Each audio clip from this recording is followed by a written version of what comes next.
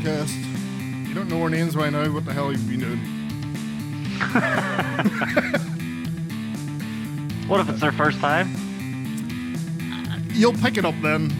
I'm bound to say your name at some point during the whole I'm thing, not so- going to call you by your name. I'm going to call you Jim. Okay. No, I'll forget. You know me. I was trying to think of something to call you as well. What if I just start calling you Grave or some shit? You love that? That makes me sound like an edgelord. Isn't it wonderful that we make up all these like usernames when we're young and just keep them as we get older, and the older you get, the more ridiculous they are. Yep. Technically, I didn't make mine up. Mine was given to me by the Unreal Tournament community of 1999. I thought it was based on the Gungrave. No, well, that's what I sort of fucking melded it into. Very quick story behind this then. Obviously, when I got my first PC, I had Unreal Tournament, and I think I was called Aussie's Boomstick. Yeah, I know. Fair enough. And then I was just killing people, like I was really good at it. And then everyone was like, "Oh man, here he comes! He's gonna put you in your grave. It's fucking Gravedigger." And I was like, "Hi, that's a cool name, Gravedigger." And then Gravedigger became Gravemaker, and then Gravemaker just got shortened to Grave. And then when I seen the show Gungrave, I thought, "Fuck, that's a cool name." So I turned it into Grave's Gun. So for a while there, you shared a name with a monster truck. I'm pretty sure. Which? Gravedigger? The Gravedigger. Oh yeah. I shared my name with a monster truck. That was actually much cooler when you think about it. That fits. Yeah, it does actually. Oh, well, fair enough. At least you didn't pick it yourself. You got it by having a reputation of killing the fuck out of people in Unreal. That's not bad. Only one map though. Right, any other map, I was shit. I knew this. I knew this one map like the back of my hand. I knew where to find the Redeemer in its respawn time. Oh yeah. Sorry, that was a look into my past. Shameful past. Right then, Yep. So games. Let's get into this Yeah. stuff then. So first up, we got a bunch of PC games. Stu, you're a PC gamer, as you just said, so you must have you really excited. So, quote unquote leaked, shall I say? Quote unquote. Yeah, well, it was data mined. So, okay. This comes from Nvidia's GeForce Now service, which is the cloud-based play this game. Oh, right. Anything. That's how it was leaked or data mined. Yeah, so this list was on there, and I saw that this service is used by developers as well to share builds and stuff. So people should take a lot of this with a grain of salt. Some of the stuff is going to be, probably. I think Microsoft have confirmed some of their stuff that showed up on here, but a lot of it could be some fucking goofball writing in something that just to pop people. So some of the games we're seeing are kind of stuff that's been out there already. So we've got remasters of GTA 3, Vice City, and San Andreas. There was a BioShock 2022. And there is a BioShock project running around. Yes. But it hasn't been revealed or talked about, so the chance of that coming next year. I figured they were working on that System Shock remake. Is that not different guys doing that? Oh, right, so it's not even them. Right. Yeah. I don't know. So it's 2K that owns BioShock. Your guy was it Ken Levine. He's the main guy behind those. He's got nothing to do with them anymore. So who knows what even a new BioShock will look like. We've got a Project Cortez from Infinity Ward, which is probably a Call of Duty code name. An absolute shit ton of Sony stuff. God of War Demon Souls, Gran Turismo 7, Eternal, Ghost of Tsushima. I could see that happening. No Bloodborne though on there. It's like, what? Come on. It's the one that everyone wants. It's like you can play Demon Souls at 60 frames a second already, but you can't play Bloodborne. God damn it. Yeah, so Microsoft, an Indiana Jones game from Machine Games, avowed projects called Holland and Typhoon, which are code names for Fable and game Contraband. So yeah, that all seems legit. I remember Contraband. Yeah. Very quickly, can we just go back to what you just said? Did you say an Indiana Jones game being made by Machine Games? Yes. The guys that make Wolfenstein. Yes. Holy shit. Because Microsoft own those guys now. They really hate Nazis, eh? Hey, stick to what you're good at. We're gonna let people hit the indie. Maybe it won't be, dual wielding shotguns, but I imagine Indy's whip with a shotgun though. You fucking Scorpion the boy, get over here and blow his face off. It wouldn't be very Indiana Jones though. So I think a lot of that stuff is actual things that are happening. Yeah, that sounds legit. There's a Halo 5 Guardians listed, and Bungie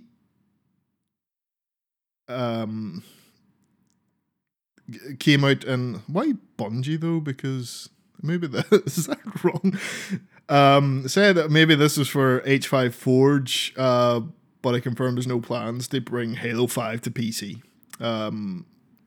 So it's weird that you can play everything but there's a Master Chief Collection. I think everything but that is part of the Master Chief. I wouldn't be shocked to see Halo 5 show up, just be added to the Master Chief Collection at some point, even though it's shite. But anyway, it's bad. I've never played any Halo past 2.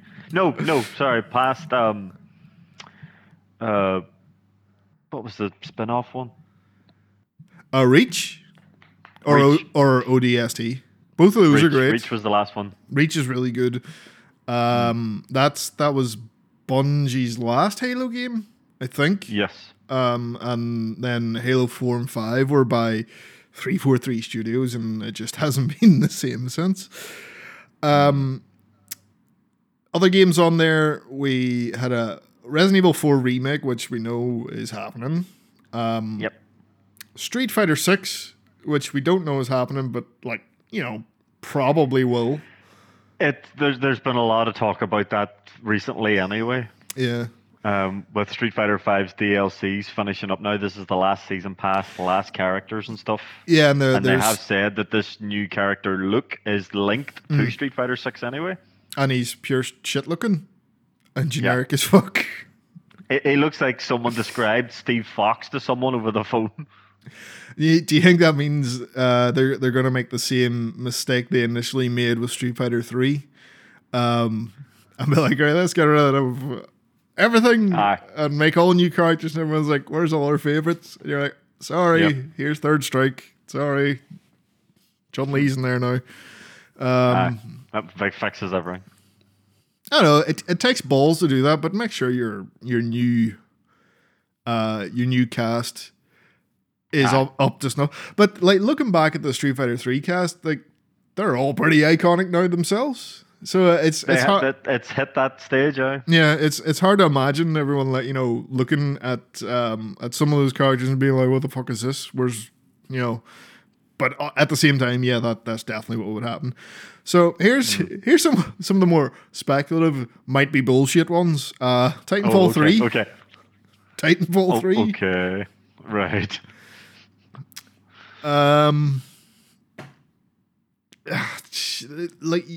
You want that. Titanfall 3 would be great, but it ain't happening. I don't know. It could. Like, Respawn must have a lot of pull over there at the minute at EA. Respawn are working on something else, though. They're working on half a dozen fucking things. We've got Half-Life 2 Remastered. That's the appropriate reaction. Unless this is fan made. It's not. That's the one thing. Because that Black Mesa came out, which was a fan remake of the first one, and Valve actually published it on Steam. So they're pretty. That's the one thing I'll give Valve. Oh yeah, they'll be like, we're not gonna good. fucking do anything. So yeah. And people, well, I know it's a free thing, but you have to own Half-Life. So, if you don't own Half-Life, you'll buy it on Steam to play the Black Mesa upgrade. Yeah. Take note, Nintendo. And the last one here we have is Tekken 8. I mean, no. They're still doing season passes and stuff. For 7? Yeah, but one day.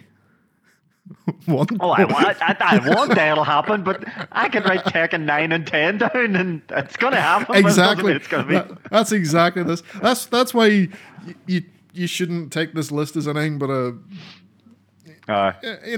what if sort of stuff. It's not news. So why the fuck did we talk about it? Because it's pretty funny. Some the Half-Life 2 remake's definitely the best. If it had said Half-Life 3, it'd be even funnier. Oh, they should have just put Half-Life 3 on there. Or 4. Imagine they went 4 and everyone go, what the fuck?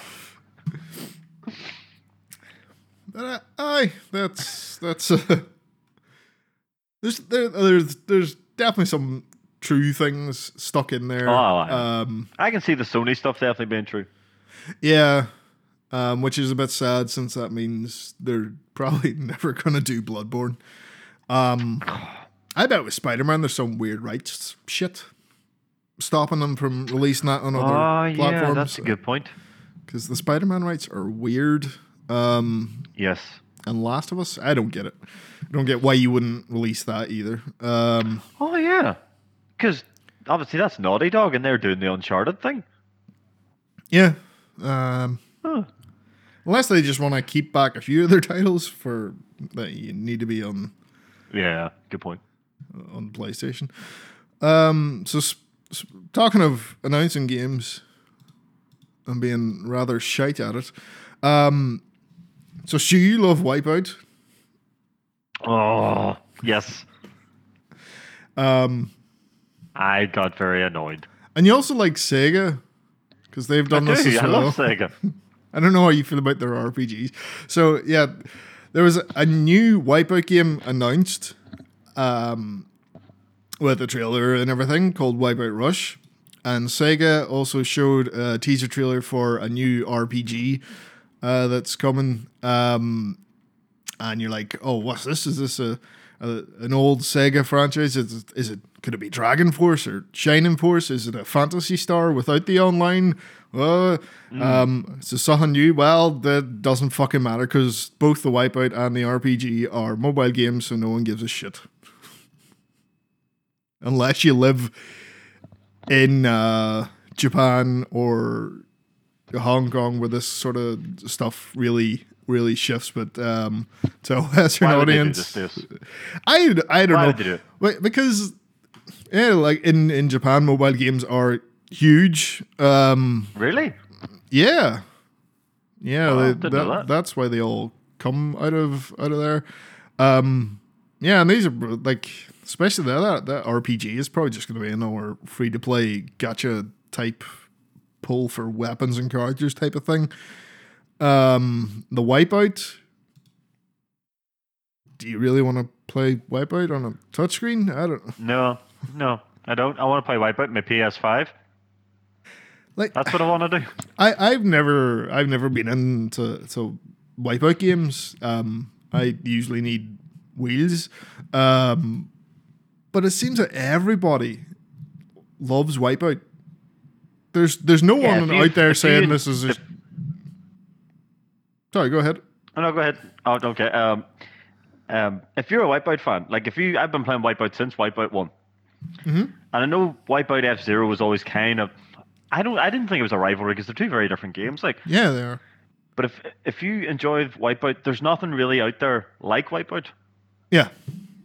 You know, it's got the combat and it's got that amazing zones mode and things like that. I love that shit. And obviously the music was always a big thing. And they've always had Wipeouts on PlayStations. You know, you had PS1, you had your Wipeout PS2, even PS3 got a Wipeout. They done the Omega Collection, which was like 3 Wipeouts together, all redone for PS4. So you're thinking, give us a Wipeout for PS5 because it would be amazing. Imagine the fucking the ray tracing and all that mad shit and the haptic feedback and all. It would be pretty. And no, pretty good. Farting a fucking mobile. Yeah, it seems. I just don't get why they've never actually made a brand new Wipeout since, like, is it popular? I don't know. Well, I know it's very popular in Britain. I don't know about the rest of the world. I'll be very, very honest about that. I would say it's obviously one of those classic franchises, the likes of, like, you know, Twisted Metal and Parappa the Rapper and shit like that. And, you know, Twisted Metal and Parappa have their wee cult followings, but I would say Wipeout has a proper big following. Yeah, I wouldn't know myself. From the Sega game, yeah, it's getting absolutely fucking the on YouTube. It's getting review bombed, I guess. Dislike bombed? I don't know what you call it, but everyone's disliking it. Well, I wouldn't call it bombing. It's people genuinely not happy, going, "This is stupid." Yeah, but you know, when something's being bombed, it's out of spite. But this is out of sheer fucking. We're not happy about this. I will say that first, it is on their Japanese language YouTube account, so this is geared at the Japanese audience, which is okay. 2, we don't even know what it is. It's an RPG. You'll find out more in October where it'll be unveiled at the Tokyo Game Show. But another way looking at it as well is, like, Sega's got this incredible back catalog of games, especially like RPGs, that they do absolutely nothing with for the most part. Yeah. Which, yeah, people want to see something new. But I think it's like probably the art in that, because it does look very nice. And I get that same reaction when I see something like with really nice art. And then it's a mobile game. It's always like, no. Why can't this nice art be on my actual TV? Yeah. Moving on then. Another one for you. This Twisted Metal TV show, which who knows why, but it's happening. And Anthony Mackie, aka Falcon from the Avengers, is playing John Doe. I don't know. So that's the main character. He was from Twisted Metal 2. He was a crazy taxi driver. Cool. No, crazy postman. Postman. Or milkman? Says here he's a milkman, a smart-ass milkman. Maybe they changed it. Maybe they changed it. I don't know. But yeah, it's kind of cool that they're using someone from the games instead of just sort of going, right, we're making this TV show, we'll create a brand new character because, you know, we're making this and whatever. Yeah. But no, right, let's use this guy, and I'm pretty sure it's Will Arnett's doing Sweet Tooth, so... I think people making video game shows and films need to understand something, and you take this lesson from that original Mortal Kombat film, you can get away with making a kind of shit film as long as you stick really close to the source material. Fans will be willing to forgive a lot of bullshit. But if you stray away from it, you better make sure it's a good interpretation, or you end up with a Resident Evil series. I don't know, it's popular with, a certain crowd, but not the fans. Yeah. Well, now how close? As you said, you can do interpretations, and again, using Mortal Kombat's actually a really good example, because do you remember they done that sort of trailer for like the realistic version? Yeah, I was kind of interested in that. Yeah, that was pretty cool, because they still stuck to the source material. It was still a tournament, and you still had your characters. They were just sort of done differently. So yeah, if you're gonna do something, at least stick to what people know. There's no point creating like Resident Evil and just creating all these new characters and all this bullshit just to feed your wife's ego. Yeah, that's one of the things why the Marvel films have done so well, is they kind of do lean into the fact that they're based on comic books and not afraid. I really hated that early 2000s era of comic book film where every costume was black leather. Like the early X-Men. Yeah, the X-Men films, like those films are grand. Well, the first two are anyway. But like you look at the cast and it's like you look at a comic book of the X-Men and they're all like blue and yellow and have a really distinct costumes, and then you look at the film, it's like everyone looks like they're just fucking getting ready for the bondage session. It's like, what? Am I watching X-Men or Hellraiser here? What's going on? Not to say there's anything wrong with bondage, but it's like, it's the X-Men. Does it make them look different? They all look the fucking same. They did have that gag in the original film. What would you prefer? Yellow and blue spandex? And everyone was like, yes, we would. For fuck's sake. That's not funny. That would have been cool if they actually pulled that shit out in the second film. Here's the thing. Could you imagine doing all this, like, fighting in fucking leather jumpsuits? The gravy be running out of them. Be disgusting. The smell. Fucking hell. You'd win straight away against the Brotherhood of Mutants. They're like, oh, here comes the X-Men. Where? I can smell them anyway. They're coming. Poor Sabretooth. He's got really heightened smell. That's how they really beat him. That's his... stunk him out. Wolverine, do you about 30 backflips there before you fight Sabretooth? Oh fuck. Right, what's next here? Remember that? It's just the metal. Looking forward to it. Yeah. So you remember that Castlevania Advance Collection that definitely doesn't exist? Definitely doesn't exist. So the Australian Ratings Board have given it a rating, even though it doesn't exist. But it definitely doesn't exist. I can't wait to definitely not play it. Yeah, it's definitely going to be a good one to not get because it doesn't exist. Yep. Because there's a bunch of games I haven't played and I can't wait to not play them. Same. I did have a Game Boy Advance, but for some reason never got that. I've never been. Oh, they're hard to come by. Oh, really? I've never been much of a handheld guy. I buy them, but then don't play them. That's usually my thing. So, like being able to play these on a TV very cool. Sounds like a good time.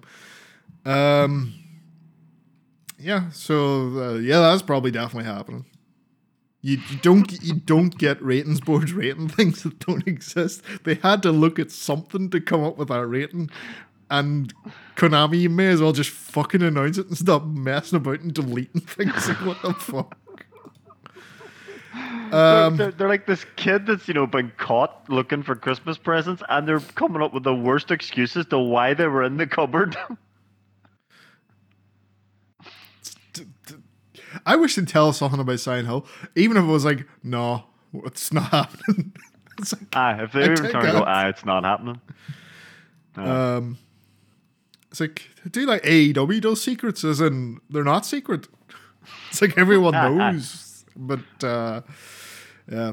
A lot of old stuff in this one. So we got Yuji Naka, the creator of Sonic the Hedgehog, who just released his opus magnum, Balan Wonderworld, to great success.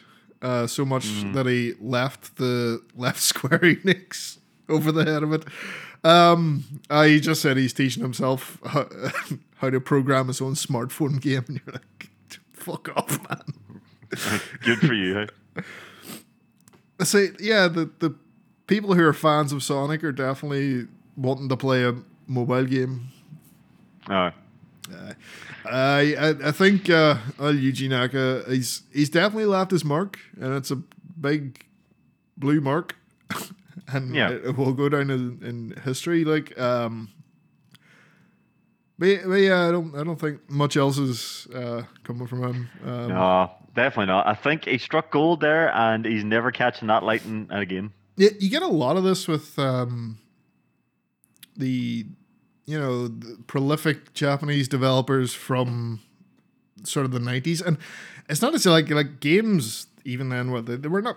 It's not a single fucking person doing that, but it's like what do you call him? Yu Suzuki, who did Virtua Fighter, a lot of Sega's arcade stuff, and Shenmue, and then they made Shenmue 3, and it turned out to be a bit pish.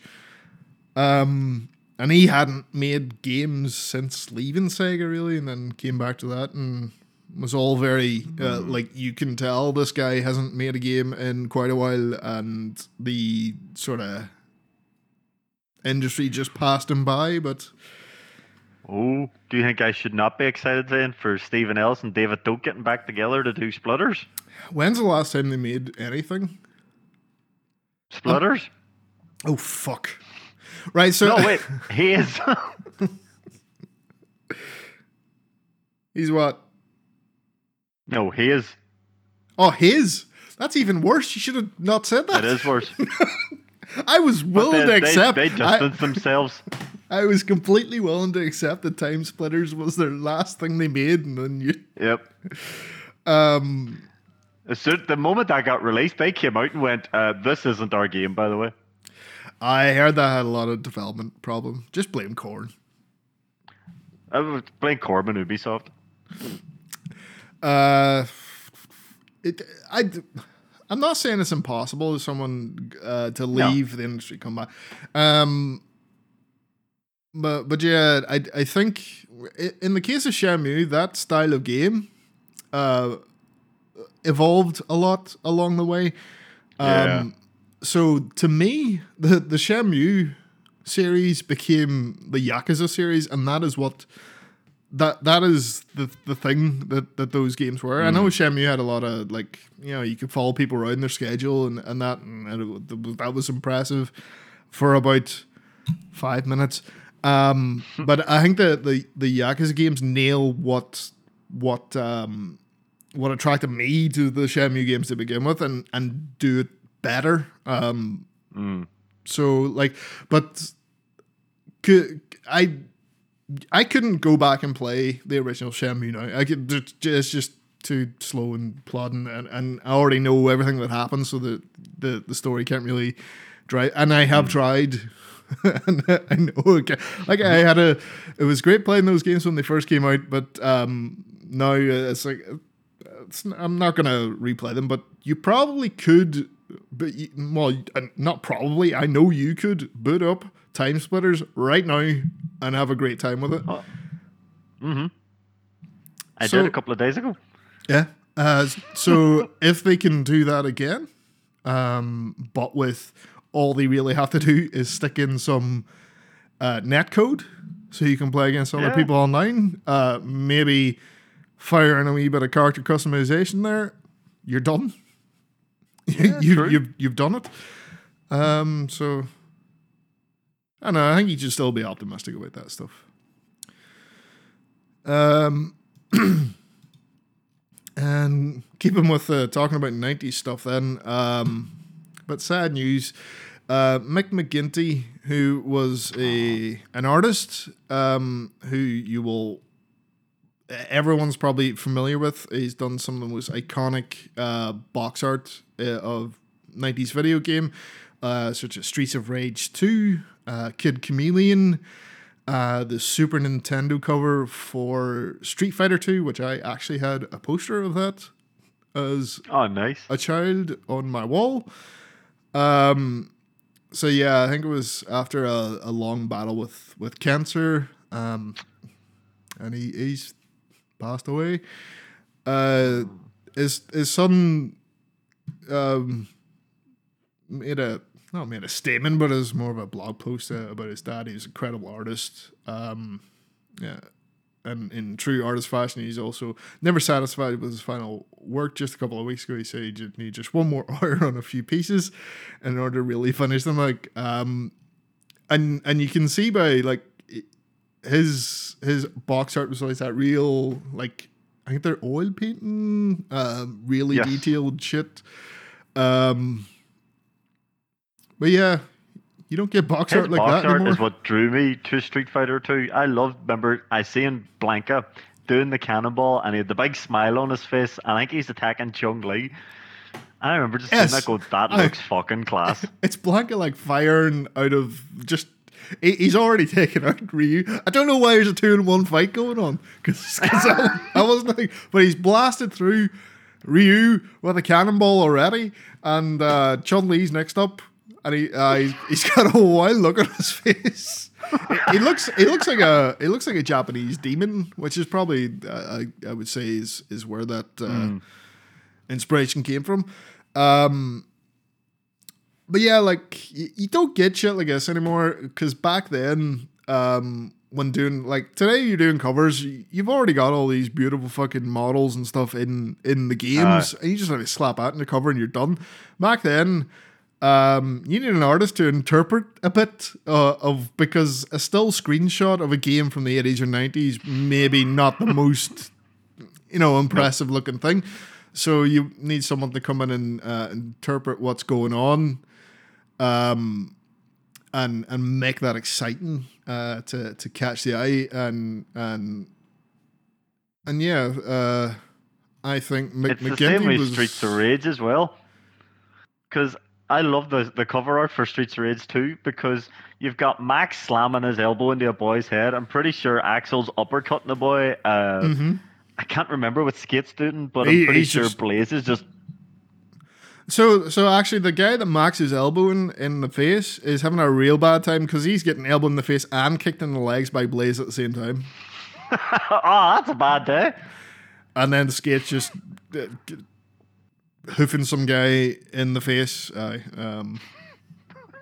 Hoofing some guy in the face. And like these three have been taken out. There's one single guy coming around the corner with a baseball bat, and he's about to have a real fucking bad time. Like seriously, 4-on-1. Bro, I Billy Big Balls coming around the corner. Oh dear. But yeah, you don't get artwork like that anymore. No. Although I know a couple of the sort of old inspired game. I'm pretty sure Bloodstained, its rare physical copy, I'm pretty sure it had a hand-drawn cover. That would be on the vinyl. The same thing. Oh yeah. It's the same cover. Right. I'm looking at it now. Yeah, on the records. It's the same art. Yeah, you're right about that.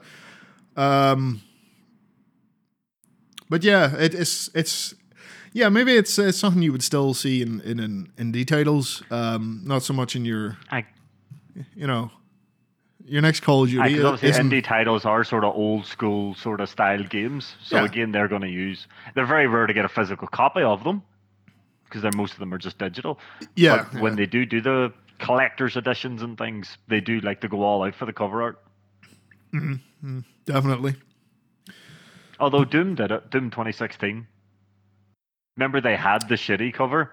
Yes. And the fans didn't react too well to it, so they done the oil-painted reverse cover of inspiration of the original Doom. And everyone immediately took that out and flipped it. I don't know. I did anyway. I did. Like, Everybody did. Let's just fix this. Yep. I'm pretty sure for the Switch version, they actually adopted that as the official cover. Why didn't you just do that in the first place? Right, well, that's our gaming news, or everything we care to talk about. So let's talk about some wrestling stuff then. Well, it was a good week. It was I. First of all, did you see did you see Matt Hardy being just the best kind of troll? He was at an old a small indie show. Right. AEW allows their stars to do indie shows, and he announced his brother. Oh Jesus, no way! And out comes fucking Mark Quinn doing the whole Jeff Hardy thing. Fucking brilliant.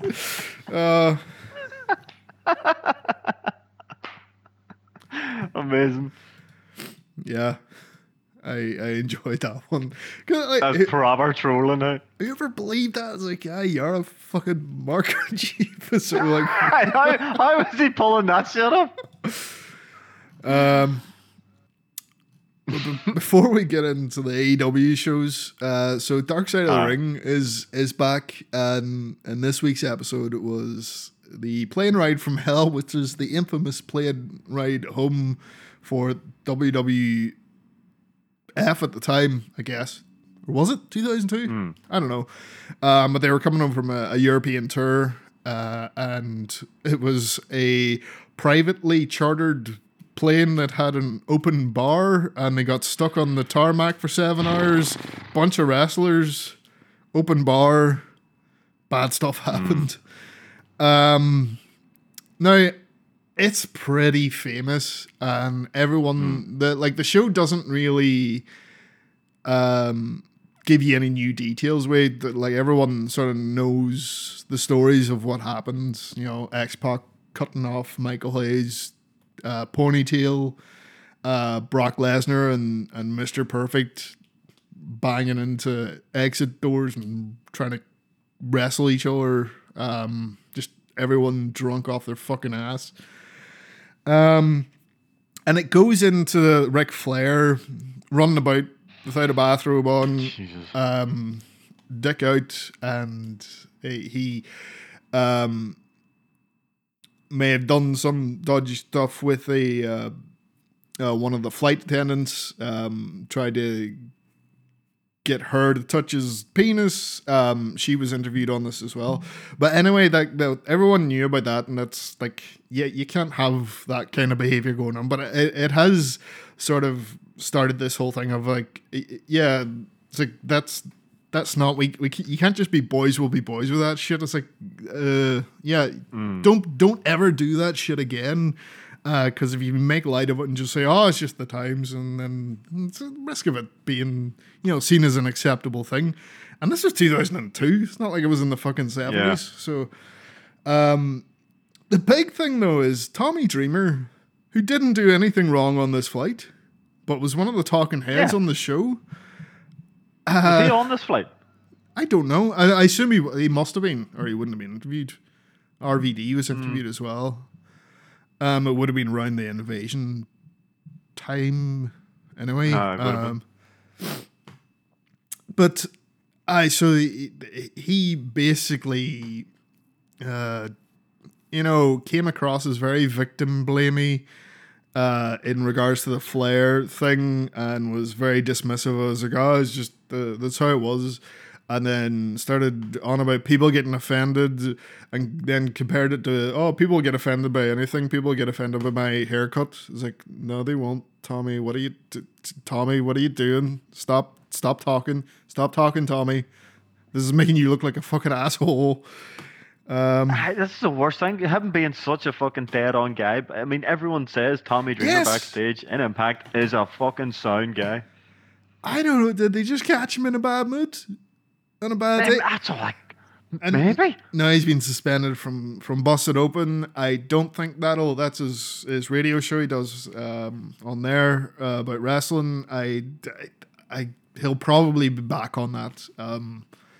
Like it's not like he did anything like he didn't do anything himself. He just like had really fucking bad, really stupid. Yeah, a bad fucking take on it.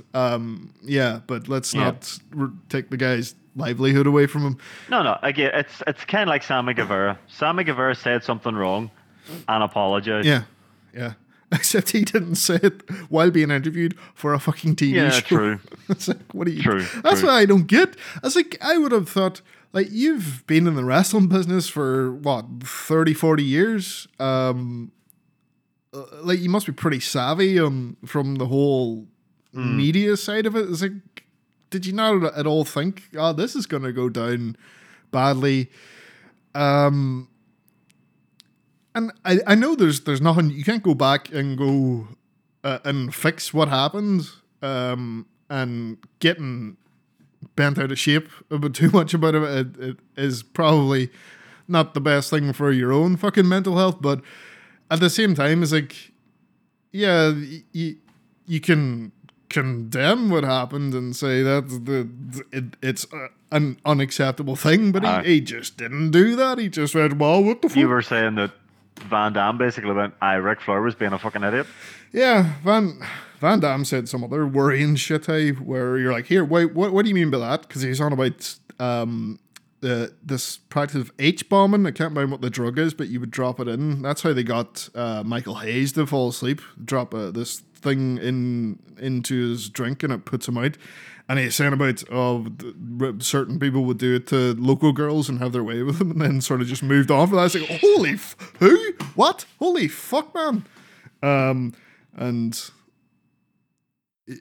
yeah, there's Brutus Beefcake.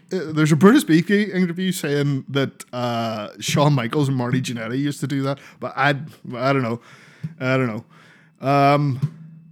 So yeah, let's talk about wrestling now. Yeah. Fucked up, But I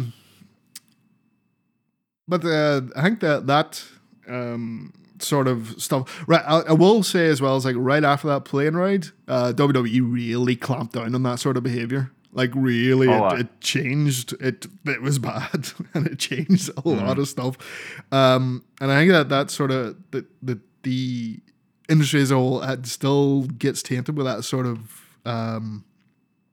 that's sort of culture, and that it's so important to have very frat boyish. Yeah, and that's why it's so important for AEW. That's why they're so proud of their locker room and the way it is back there. So yeah, let's get into Dynamite then, which was in Newark, in New Jersey, and I think this is one of the shows that was announced before COVID and had to be cancelled. Yes, they were talking about people that had their tickets for over a year. Yeah, so this crowd was, they were up for it. Yep, they were. We've been waiting a long time for this. Yeah, so we got Excalibur back. He's all freshly married. Good to have him back. And they've got an extra boy there on the commentary desk in CM Punk, which is no bad thing.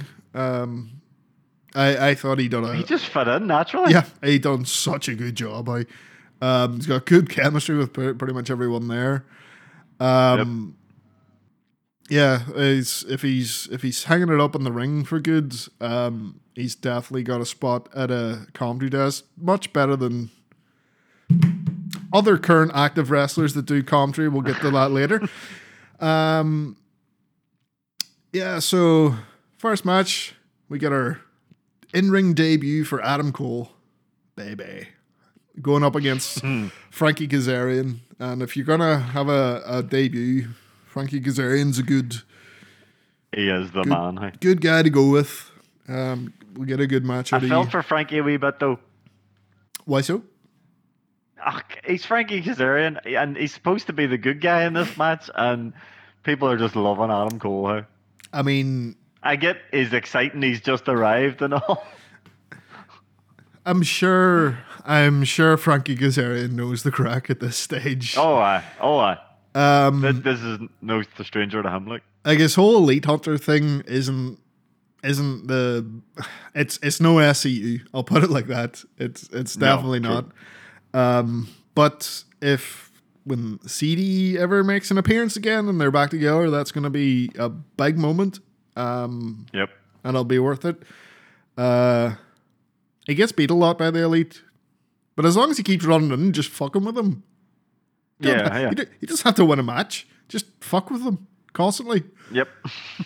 Good match here. Yeah, this is a good match. But it's fucking Adam Cole. Like, Adam Cole was wrestling right up till recently, wasn't he?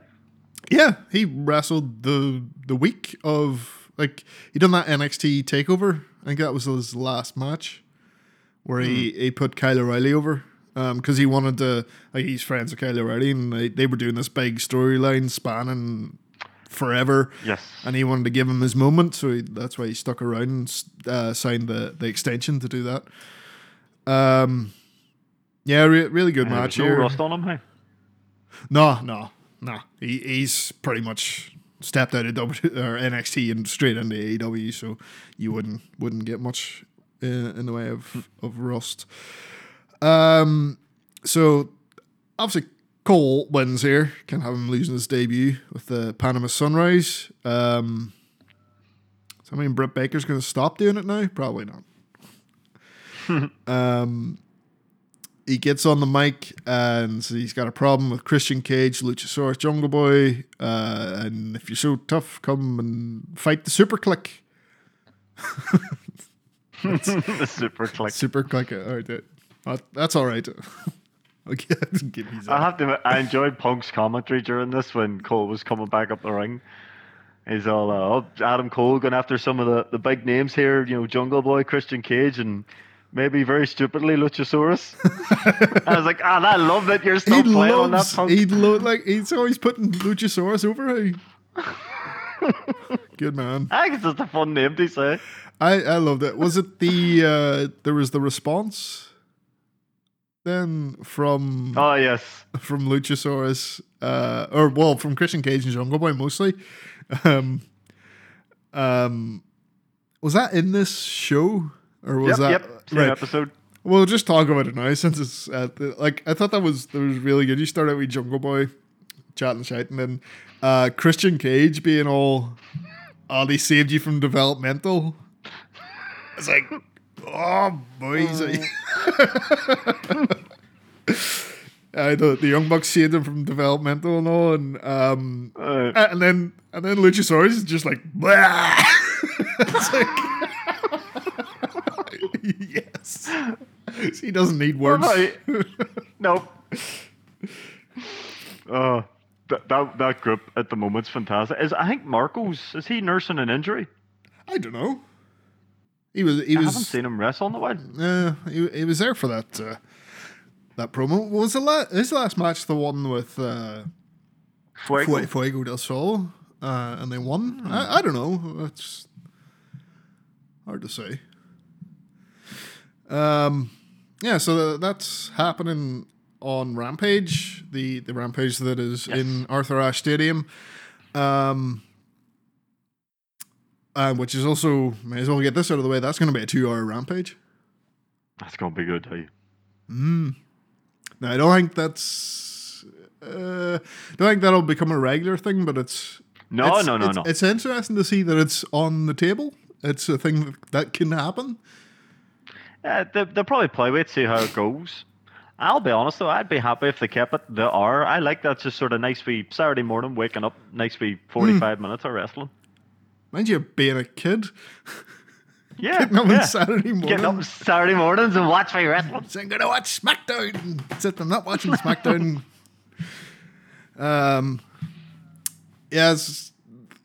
Arthur Ashe shows a big fucking deal, hey. They want to make the most of it. Like, it's their biggest show. You're talking around, I guess somewhere around 20,000? Maybe 19,000. They're saying it's their biggest crowd. Yeah, that's what I mean. And the arena looks great because it's a tennis arena, right? The seats go right down to the size of a tennis court.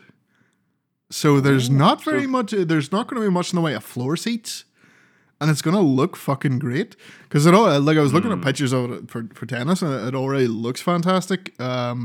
So I'm like really looking forward to it. I love that AEW are doing this whole thing with like, let's do weird ass arenas that don't look nor like all the Daily's Place stuff is one example of it. And I hope they keep looking for ways to do different looking sort of stadiums and that. I think Arthur Ashe is going to look very sort of different, interesting look to it, and it's going to look really densely packed.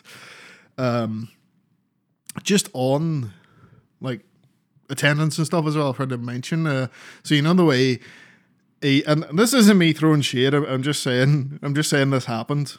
I don't have a problem with WWE. I watch it sometimes. So the AEW and WWE are both booked for the same arena in Long Island, the UBS Arena. WWE's there first. I think it's Raw. Yeah, it's Raw. And then AEW, I'm not sure if it's the same week or after. December 8th. So Raw is on the November 29th. And then Dynamite Rampage on December 8th. WWE has sold, well, at the time, which was this is of yesterday, I think, had sold 2,365 tickets, whereas AEW has sold 6,167 tickets. That's all Taz's family. Shove your ratings up. Shove your ratings up your hole. That's the real numbers there. But Long Island, that's Taz and MJF hometown. Aye. That'll be some show. Oh, Jesus Christ. MJF's going to rip his own hometown to shreds. He probably will. He will. He'll have to. Speaking of, no, hang on, we have to do the lower part first. Where Tony Schiavone is backstage with Fuego del Sol and Sammy Guevara, and Fuego del Sol puts his fucking new car on the line for another shot. What are you thinking, man? What? I was watching this guy's trying to commit suicide on TV. Honestly, I thought there was going to be like a Street Fighter 2 bonus stage spot on Rampage. We didn't get it, but that's what I thought was going to happen. I thought that was coming. We also had the Lucha Bros accepting a challenge from the Butcher and the Blade. Butcher's back. They're number one contenders. So I don't know if you had a choice in accepting there. But anyway, that's for Rampage. So, as I was saying, speaking of MJF, comes to the ring. Jesus Christ. And does MJF like stuff. Oh, Jesus. So first he goes after New Jersey, calls it the armpit of America. Calls Brian Pillman Jr. crying Brian.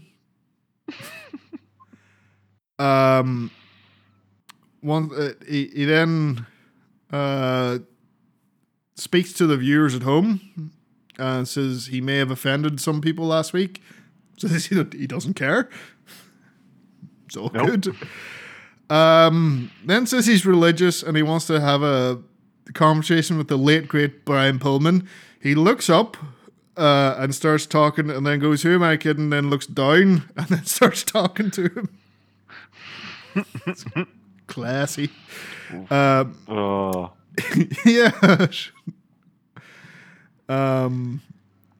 Yeah, it's all like tell your son no, don't show up. I'm gonna beat him and all that. Then Pillman Jr. comes out. Did you see the T-shirt he was wearing? I couldn't make it out. Was that like a tiger? It's a big tiger. So Cincinnati Bengals. But yes. that is an exact T-shirt that his dad wore. I think there's a photo shoot with him dressed like that in the leather jacket wearing that exact same T-shirt. It's cool. We nod to that. We nod. So he chases them away. Manages to not get knocked out by Wardlow. And then we get an interview with Brian Pillman Jr. by Jim Ross. Said he felt humiliated. Or no, well, Jim Ross said he was humiliated and says, you're going to have to whoop MJF's ass. My God. Have to whoop his ass. I would, if I was Griff Garrison, I'd be getting very worried at this point. I don't know. I can't see, like, Pillman definitely get a rub from MJF. I can't see it launching his singles career quite yet. Yeah, but it's just the idea that he can even at least do these segments.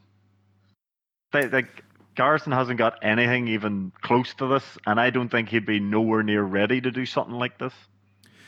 He needs to. No, definitely not. Garrison can fucking. No, no chance. No. I don't think Pillman's there yet either. No. But you can see that he wants to. I mean, when he's doing his wee promos and stuff, he definitely gives a lot more oomph behind it than his tag partner does. Yeah. He needs more of his dad's edge. One thing his dad has was the unfortunate side effect of that throat shit surgery he had to have is it made his voice sound real gravelly and kind of like really unique. But yeah, he's definitely there's definitely potential there, and like this getting in the ring with MJF was only going to help him. Oh. After that, we had the Christian Cage and Jurassic Express interview, which we talked about. And we had Dante Martin and Matt Sydal versus FTR. This was a good match because of how different these two are. Mm-hmm. Matt Sydal getting shut down by FTR. And CM Punk putting FTR over in a big way, saying they're the best tag team in the business. And Dante as well. That's really what he just likes Dante to being do. Dante. Yeah, and FTR win as they should. Their whole thing is we're a tag team, and this is two tag team wrestlers, but not with their proper partners. So, totally helped a wee bit. never hurts. We've got Suzuki-gun, Lance Archer and Minoru Suzuki. You called it. This is fucking brilliant. The whole where they cut off Minoru Suzuki's music before the big line at the chorus, which I didn't know this was a thing, but obviously neither did AEW production, but they turned it into a thing. The Suzuki incident. Yep. They're taking this is a sign of great disrespect to Suzuki. So now we're getting in Arthur Ashe, Lance Archer and Suzuki versus Eddie Kingston and John Moxley, which is all good. Sweet. Just more boys. I'll take that. Beating the fuck at each other. That's going to be a hard hitting match. It is. Lance Archer said, "You and Eddie Kingston are going to find out what strong style is all about." Next we have Malachi Black and his amazing entrance. And he asked, this was actually a very cool bit. It was. I had one sort of one criticism of it. So Black says, "Play the two members of the House of Black." So I didn't know. So fans are the House of Black. Yeah. Right. I thought it was going to be a stable. So I'm in the House of Black. All good. Yeah. Big time. Same here. My t-shirt's on its way. So he said, "Please rise, for we have an enemy in our midst." And we see Rosario Dawson wearing a Nightmare Factory jacket. And there she is. So she's on that reality big show. reality TV show, which Fair enough. The one thing I was saying, she should have been more afraid of Black. Yep. That is the thing, because she comes across real and doesn't get in his face really, but she's not afraid enough. And while everyone is like, "Holy fuck, he's got a murderer," and Punk's like getting his head, he's ready. I need to do something. And down goes Cody Rhodes in the fucking loudest goddamn suit you've ever seen. He's dressed like a clown. Jesus Christ, that's Sweet Tooth would be proud. I know. And they just have a wild bit of fight. And Rosario Dawson jumps on on Malachi Black's back. And then Black and Cody fight all the way up the stairs now. So yeah, Crowd was very tore though, which was cool. Because I thought Cody was going to get booed to shit. I guess there's a very 50-50. Yeah, he hasn't completely destroyed his own fucking image. No, I'm kind of glad that they're accepting now that obviously Black has fans. They can't get people just to straight up boom. So he's calling this House of Black now. Yeah, so I like that. I think it's similar to what WWE did with Bray Wyatt at the time. So they didn't turn him face, but they sort of acknowledged that the fans were into it, and then they almost made it out like he had them in a trance, and they would hold up the mobile phones and that when he was coming in for all the fireflies. So yeah, it's good in that way. If you can make it out to be like it's almost like his fans or his cult following. No, it works for him. I think. Okay, where were we? We had a Dark Order backstage with Anna Jay getting interviewed, and she basically tells everyone to not come out for her match because everyone's behaving like arseholes. Well, you say everyone. I'm going to say Evil Uno. Really, Uno. You made a real dick. And then when you watch his vlog, it's like, what the fuck? He's the nicest man in the world. I love the way he signs off with Mrs. Uno. It's just something so fucking wholesome and adorable about that. Because she wears... Uno has her own mask and all. Right, so back in the ring, we have Dan Lambert's back with more... I wasn't expecting this. MMA guys, and then Scorpio Sky and Ethan Page are there as well. He does his usual fucking running down the fans, running down AEW. CM Punk, line of the fucking night. Dan Lambert is like Bobby Heenan if he had a wardrobe full of Affliction. Well, Affliction being that fucking tacky looking MMA t-shirts. It's fucking amazing. I think. Is there anything this man can't do? I just love that line. So then we get Judas kicks in. Out comes Jericho and Jake Hager. Which Lambert says, I'm surprised to see you out here to defend these fans. You'll do whatever you can to get these dipshits to spend their allowance on your stupid Fozzy albums. I was just like, yes. Fucking yes. Fozzy are shite. True. I will give you that, but I did enjoy some of Jericho's retorts as well. Such as? I'm trying to remember. I remember laughing my arse off. He does have right. The two of them were very, very back and forward, which was good, but I'm trying to remember Jericho had me in stitches. You guys get allowance? I remember that. I will say one thing. He makes a gay joke. I mean, it's like, come on. Oh, yeah. The American top team, which one's on top? And I was like, it's 2021. So don't be at that. I say, what's your problem, Lambert? You can't scare us like your friend, like our friend and honorary Inner Circle member Iron Mike Tyson once said. Everyone's got a plan until they get punched in the face. So why don't Big Jake and I come down and knock those chipmunk teeth down your throat? I can't remember. Oh. Damn, I can't remember, but I remember laughing.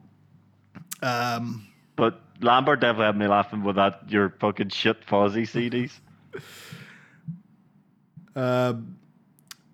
So Lambert stops him and says, if this is going down, it won't happen in this dump of a city. We'll see you next week in the Big Apple, per New Jersey. So yeah, it looks like we're getting Paige and Scorpio versus Jericho and Hager. That could go either way. Depends what Chris Jericho you get. But like Paige and Scorpio gotta win that. I would say right? so. Because like if they don't, what the fuck have we been doing the last couple of weeks with Dan Lambert? Yeah. And I can see Jericho. Well, good to see. Good to see what? I was just gonna say it'd be good to see maybe Lambert even interfere and cause a bit of trouble in the match. Or one of his MMA meatheads. He had Mark out for that, so he would do actually interfere in a match. I think there is actually rules about the MMA guys getting physical because they might hurt themselves. And, where Lambert's not too worried about that. Yeah. So next up we have Jade Cargill versus legit Layla Hirsch. Fuck the size difference. This is like the NWA Empire match against your woman who's the NWA champion. She's Camille. Camille. She's a big girl as well, and we Layla. But it's really good to see Layla just suplexing these giant women, which happens here as well. Layla's all over for most of this, and I think this is mostly what happens with Jade matches. Is like she just gets the one big move, and then it's all over. Yeah, I've no problem with Jade, but I think she's obviously literally only on her like 15th, 16th literal real match. Mm-hmm. Are they pushing her a bit too hard, too quick?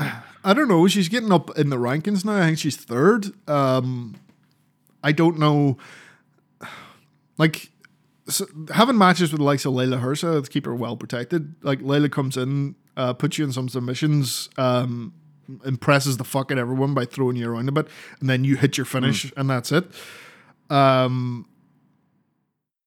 If she went up against Baker, could Baker carry her? I don't know, because Baker's not the most experienced either. No. But Baker has put on some amazing matches, but it's always with someone really good across the ring from her. Yeah, that's gonna be the test. Is when I think they're building a rivalry. The idea, I think, is with Jade and Nyla. Yeah. The woman's version of a Haas match, I guess. Yeah. The beef slapper. I would say Nyla could carry her. Yeah, we'll see. That's going to be the test, is when she has to have an actual competitive match and not a squash match. We haven't really seen that yet. So next up, we realize why CM Punk's on commentary. Taz, you try to take my job. I love it. Busting my hole at this. Just comes out of nowhere. So you try to take my job. I'm surprised. I was surprised he didn't get up during Minoru Suzuki's entrance and be like, "What are you gonna black towel?" Minoru Suzuki would turn him inside out. I would. I love Taz and all, but yeah. Yeah. So Punk gets up, takes off the headset, and gets fucking steamrolled by Powerhouse Hobbs. Yeah, Hook gets him in a dragon sleeper, sorry. And then Hobbs puts him through the announce table. JR wasn't too happy about that. No, did you hear JR? It's obviously the microphone's off him, but it's still just slightly picking him up. And you just hear JR, what is this shit?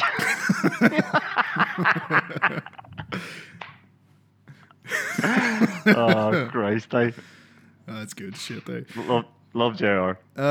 So yeah, that's another Arthur Ashe match. CM Punk versus Hobbs. This is Big Punk's first TV match. Mm-hmm. It's Rampage, isn't it? I'm not sure which night it's on, if it's Rampage or... it's all the same show anyway, but... Yeah, I think you might be right. It is on the Rampage. This is going to be a very different opponent than Darby Allin. Speaking of, we've got Darby Allin and Sean Spears. Tully Blanchard's out there.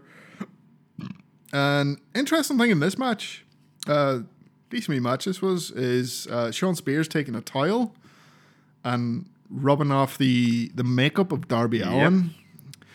And then after the match, so Darby wins, but after the match, FTR come in and they do the same to Sting. And then give him a spike pile driver. And then Tully Blanchard does the Sting face paint. In light of recent other shows, I would have said like maybe Ric Flair will become involved in this angle at some point. Not so sure now. I should let that one cool off a bit. I don't know. But yeah, that's getting interesting. I think the rubbing off the face paint is just a real. It doesn't seem like a big close to taking off the mask of a luchador. Yes, it is. Especially it's like Sting, and then Darby's like this represents the time I almost died, because I'm half dead. Yeah. Next up, we got Bryan Danielson getting interviewed by Shivani. And then Don Callis comes out with Omega, calls Danielson a hippie millionaire and a sanctimonious son of a bitch. Danielson tells him to shut up. Good advice. It's basically saying I want to see who's the best. I want to fight the best bout machine, the god of pro wrestling. I have to admit, I'm liking this idea because Kenny was all, you just don't walk in here and get a title shot. And he's like, this isn't about the belt. Which is good. I like that. It's like, I have a theory. What's the theory? I don't think Danielson's winning. Really? I have a funny feeling he's not winning. I don't. You know what? I have this weird gut feeling that this is going to turn into a really cool story. This is one where I could not give a flying fuck about who wins. I just want to see this match. I just really want to see this match. This will be good. This will be. You know what? I was thinking about this. I know, and I will. For anyone listening to me, right? I have never liked Daniel Bryan or Bryan Danielson, whatever you want to call him. I've never liked him, but I never used to like Dean Ambrose either. And I have to admit, Double or Nothing 2019, when Moxley came out, I remember going, Jesus. And here I am, 2 and a bit years later, and I will happily admit, I am a huge Moxley fan. He turned me around. And I mean, he turned me around very quickly. Yeah. He was a different person. And I'm hoping, because I have never seen pre-WWE Bryan Danielson. Oh, he has a chance to do the same thing. It's a different kettle of fish. In WWE, now, I think he was booked perfectly by accident in WWE. It just fell in place for him, no matter. And I don't think the writers and that should be given credit for it. It's all him. And the fans that made him, and it was a moment in time. It's probably the best WrestleMania moment there's ever been. Go fuck yourself, Hogan. But him before then, you're gonna tell me to go fuck myself there? That's like Jesus. I know. I was like, Hogan slamming Andre. It's like that 5-second thing, or the build up of Daniel Bryan having the underdog, the fucking deck stacked against him, but overcoming and winning the title in the end. I think that's slightly better than big man slams bigger man. Oh, Jesus. Right. Also, had already been done before numerous times because that was kind of his thing. Just wasn't on TV. But before WWE, the American Dragon, he wasn't like the underdog. He was like, I'm going to fucking decimate you. I'm going to take you apart, turn you inside out. I'm a cocky fucker because I know I'm that good. And I think that's the Danielson you're getting here. That's him back That's to. what it sounds like. Yes, it certainly does. It's like him saying, Punk's here to help the new guys. I'm here to kick their fucking heads in. It's like, that's the American dragon you're dealing with now. This ain't no vegan underdog. But that match is going to be intense. And yeah, looking forward to it. So then we have our main event, which is Eddie Kingston, John Moxley versus 2.0. 2.0 just fucking knocking it out of the park. Aye. A decent wee match, but the main story here is Suzuki comes out. And then we have Archer pulling Kingston out of the ring. Everyone begins beating the shit out of each other. And then it sort of just cut off. Evolves into mayhem. It cut off. I didn't see how this ended. It says here that Moxley spiked Suzuki in the eye with a microphone where he busted his eye open last week. So I'll take their word for it. I hope I get to see that. Call me a traditionalist, but I enjoy a wrestling episode when there's mayhem ending. I like it when it ends during the mayhem. Oh, all right. It just ends when it's all, fuck, what's going on? That's fine, as long as it's planned like that and the commentators are like, we're out of time. This is a nice Shivani thing in WCW. It's like, we're out of time. And but this is like cutting off mid-sentence. Aye. So let's hope that doesn't happen again.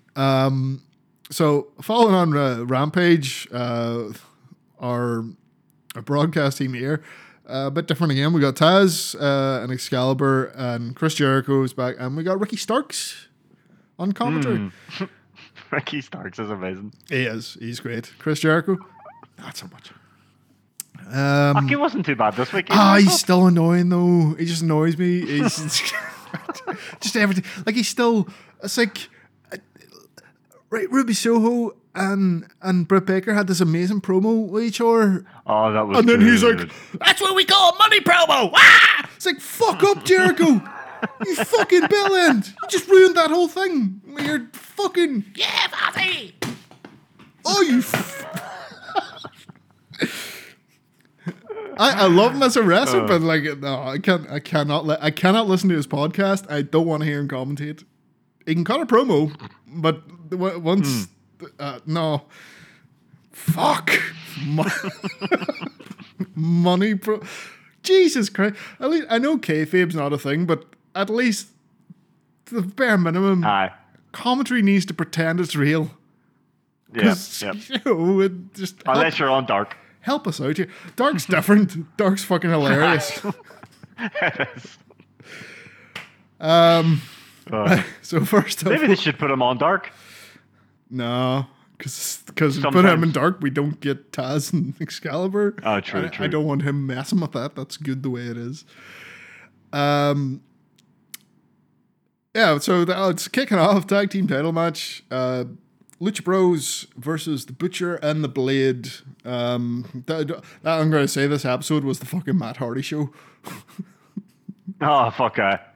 Is he out for every fucking segment? Aye. It's a good stiff match. It's good to have the Butcher back.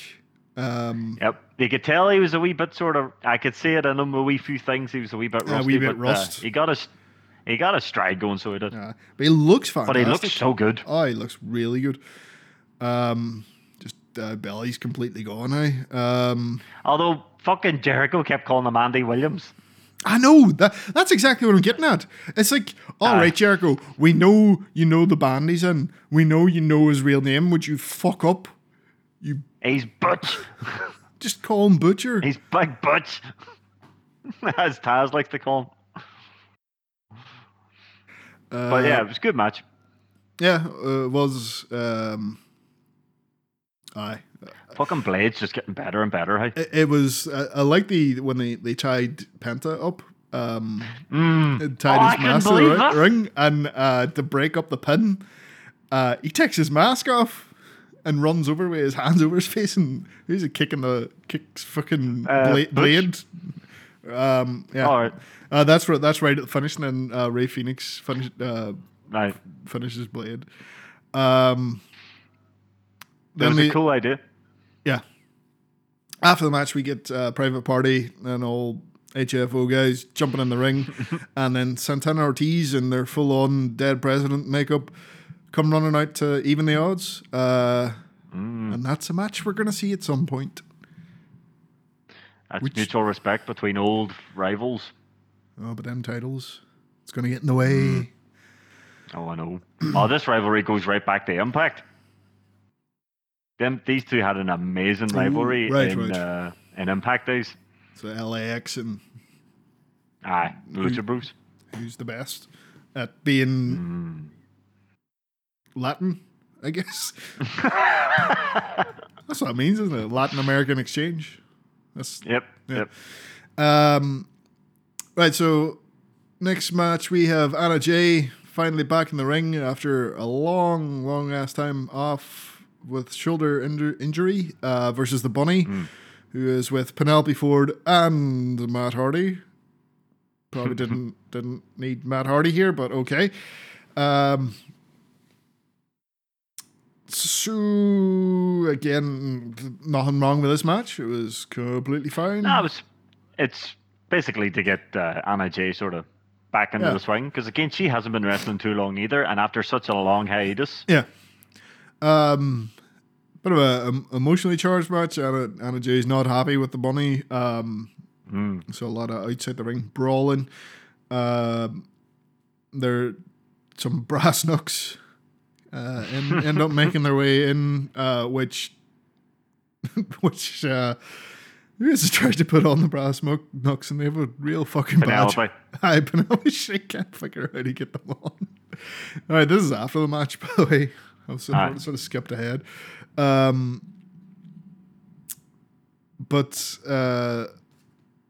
the Bunny won this, which is it's grand. Like, cause you usually expect the returning person to win. But yeah. Wait, no. Oh no, sorry. Anna Jay won this. Oh, I'm talking out my ass. Because that's why Matt Hardy goes nuts. Yeah. Yeah, then he gets in the ring and is all like, I'm pissed off. Let's have another match. It's like, that's not going to work. He drags some, it was Taz. Taz's line here was unbelievable. So obviously he drags a fan into the ring. Oh, hits right. him with a twist of fate. Starts cutting the hair. And Jericho turns around and says, that poor man has to go home to his wife looking like that. And Taz looks at him and goes, it's clear as day that man doesn't have a wife.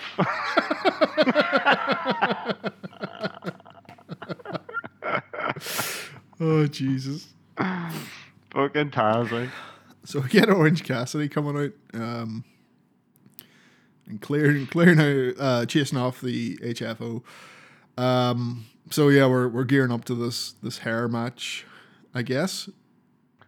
I guess so. I think Matt Hardy's realised he needs to be balded. You think so, eh? Well, yeah, that has to happen. Like, he's not beating Orange Cassidy, for fuck's sake. And hopefully that'll be the end of it. And we have the what I mentioned, the Britt Baker and Ruby Soho promo. This was really, really good. Face-to-face promo. Fantastic. You don't get these too much. There's two people in the ring at the same time, slagging each other.